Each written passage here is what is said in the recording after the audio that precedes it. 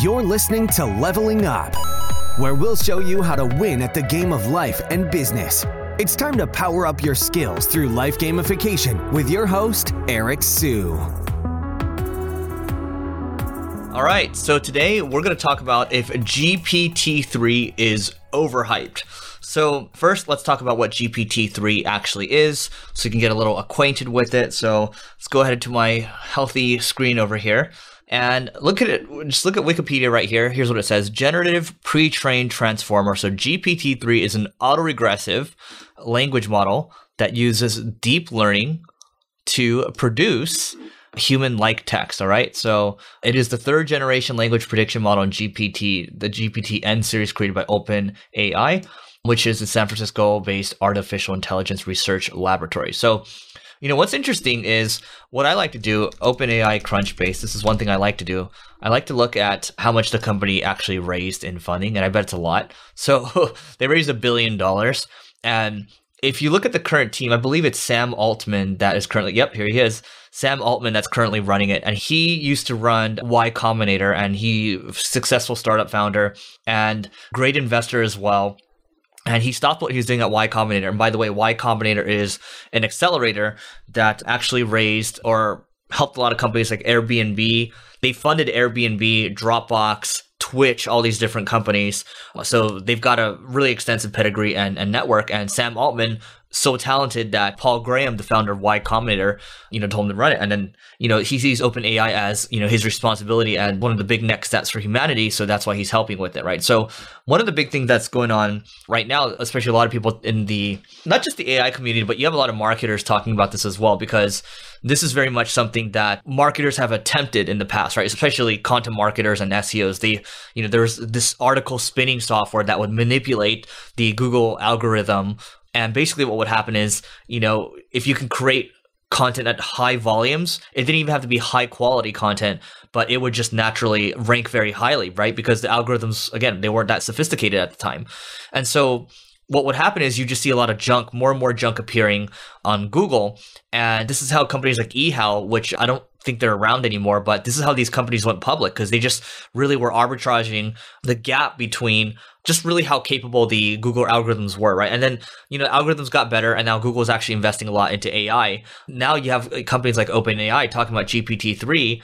And what GPT-3 does, by the way, is it allows you to create content at scale. And what I mean by that is now, when GPT-3 actually creates an article, I actually can't tell the difference between a human being versus a computer, right? Back in the day, you can actually tell when an article was spun. So my kind of thing around GPT-3 is like, is this article spinning 2.0? And that's my concern right now. And I'll kind of walk through some of these community examples that OpenAI is showing. So I have access to GPT-3 right now, and more people are getting access to it. After that, you have to basically pay a fee based on usage, so you can use their API, and their API will allow you to basically, create your own little apps, right? So here's some cool things you can do. You can actually create a cover letter.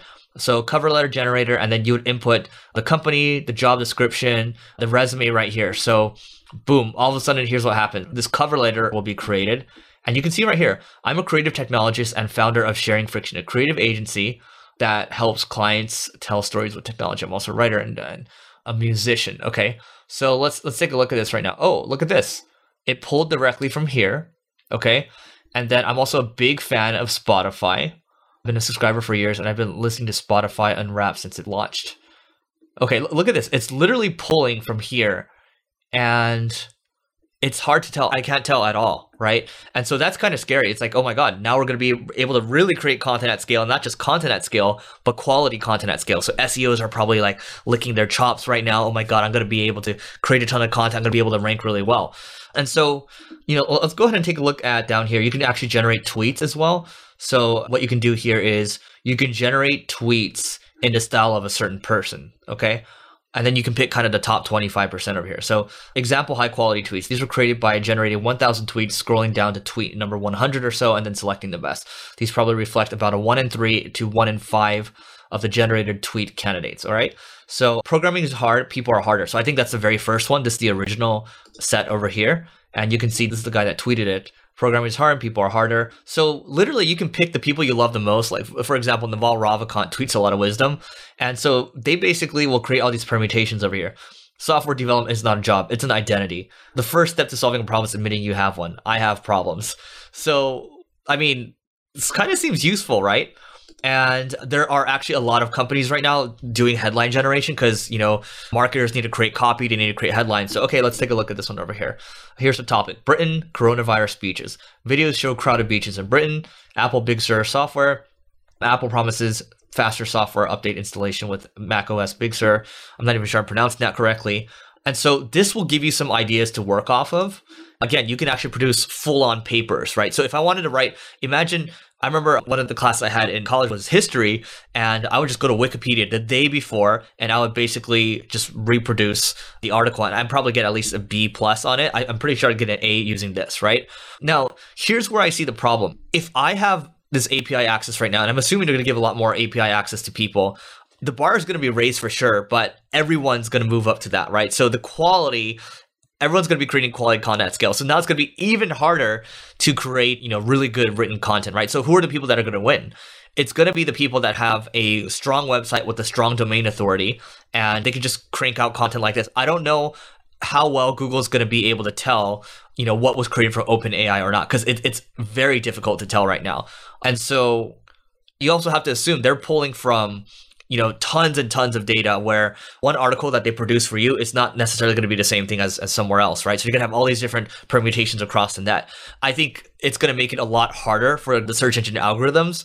But again, my struggle with this is that if everyone has access to this, everyone's going to be producing the same quality of content, which is why right now for our software company, ClickFlow, our developers are bringing it up where it's like, oh, we can help people create content. And I'm just like, everyone else is doing that right now. Like, what can we do that is actually unique, right? Because some people have showed me some stuff around, oh, Eric, we have this copy generator. Oh, Eric, we can create ad copy for you at scale or headlines for you at scale. And now that I'm actually playing around with this right now and I'm looking at these community examples, which you can Google, by the way, I'm just like, yeah, I mean, it looks novel and we'll probably play around with it. We'll see what we can do here, but I'm cautiously optimistic right now. That's kind of where I'm at. So I just hope it doesn't become article spinning 2.0 because, I have bad memories from that. We'll just put it that way. So that is it for today. Before we go to levelingup.com and get a free chapter of the book, all right? And don't forget to subscribe and hit the like button if you're coming from the videos or just subscribe in general if you're coming from the podcast. So that's it for today, and we will see you tomorrow. You may have completed this level, but many more bosses await. If you're looking to level up in marketing or business, just go to singlegrain.com/leveling-up to get access to our individual and team training programs. That's singlegrain.com/leveling-up.